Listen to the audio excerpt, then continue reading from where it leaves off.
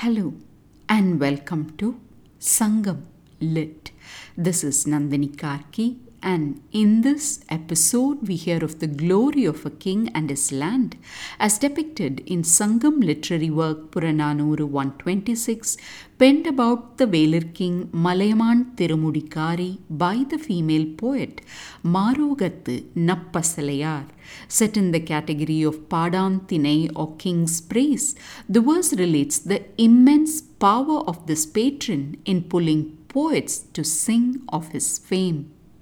ஒன்னார் யானை ஓடை பொன் கொண்டு பாணர் சென்னி பொழிய தை வாடா தாமரை சூட்டிய வெளிச்சீர் ஓடா பூட்கை உறவோன் மருக வல்லேம் அல்லேம் ஆயினும் வல்லே நின்வயின் கிழக்குவமாயின் கங்குள் துயில் மடிந்தன்ன தூங்கு இருள் இரும்பின் பறை இசை அருவி முள்ளூர் பொருண தெரல் அரு மரபின் நின் கிளையொடும் பொலிய நிலமிசை பரந்த மக்கட்கு எல்லாம் புலன் அழுக்கு அற்ற அந்த நாளன் இறந்து செல் மாக்கட்கு இனி இடன் இன்றி பரந்து இசை நிற்கப் பாடினன் அதற்கொண்டு சினம் மிகு தானை வானவன் குடக்கடல் பொலம் தரு நாவாய் ஓட்டிய அவ்வழி பிரகலம் செல்கலாது அணையே மத்தை இன்மை துறப்ப இசைதர வந்து நின் வன்மையின் தொடுத்தனம் யாமே முள் எயிற்று அரவு எரி உருமின் முரசு எழுந்து இயம்ப அண்ணல் யானையொடு வேந்துகளத்து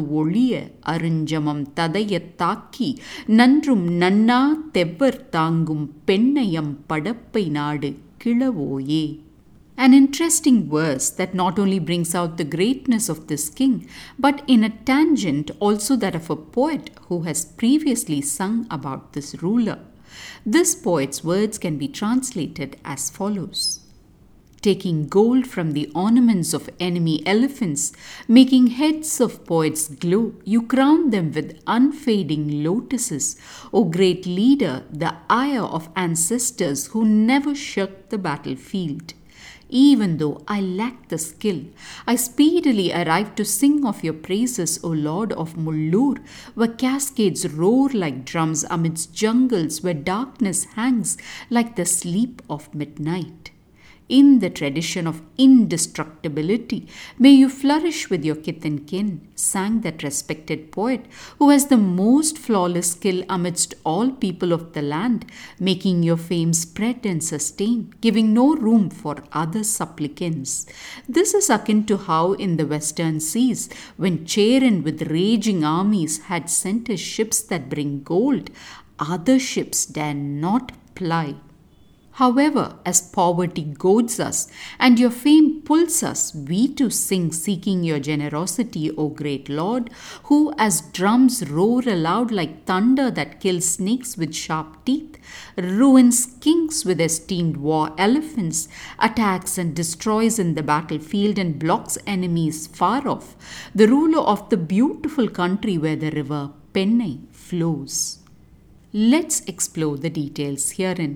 The poet starts by depicting something this king does, which is to take the gold from the ornaments on defeated enemy elephants and turn them into golden lotuses to be rendered unto the poets who come seeking his favor.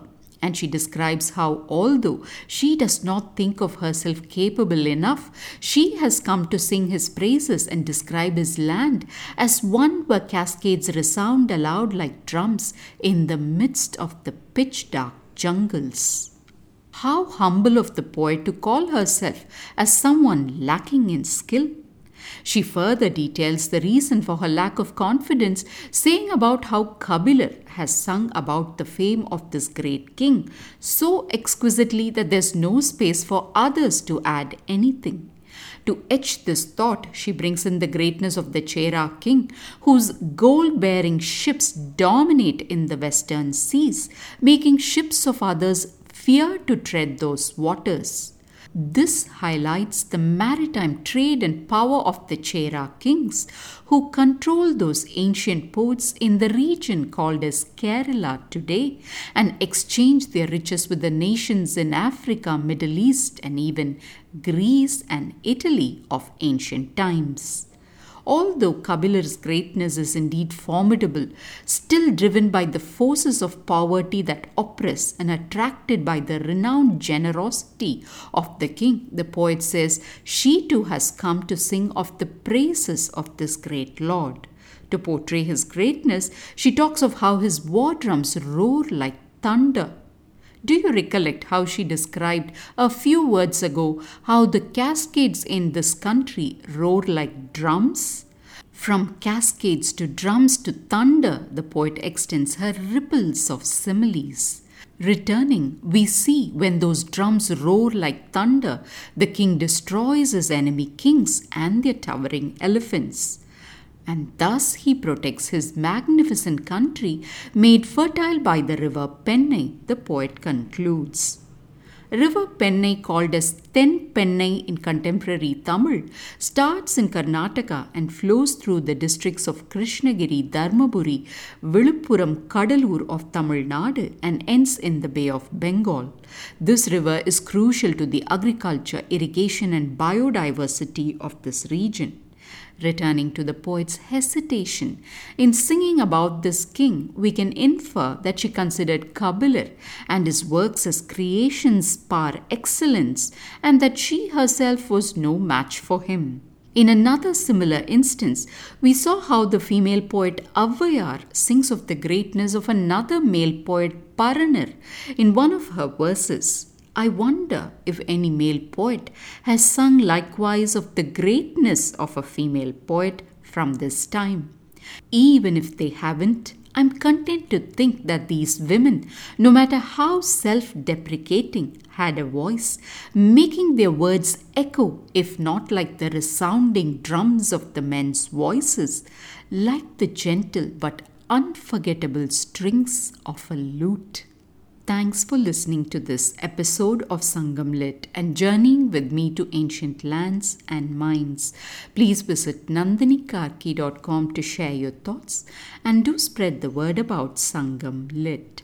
Until next time, Nandri Vanakkam.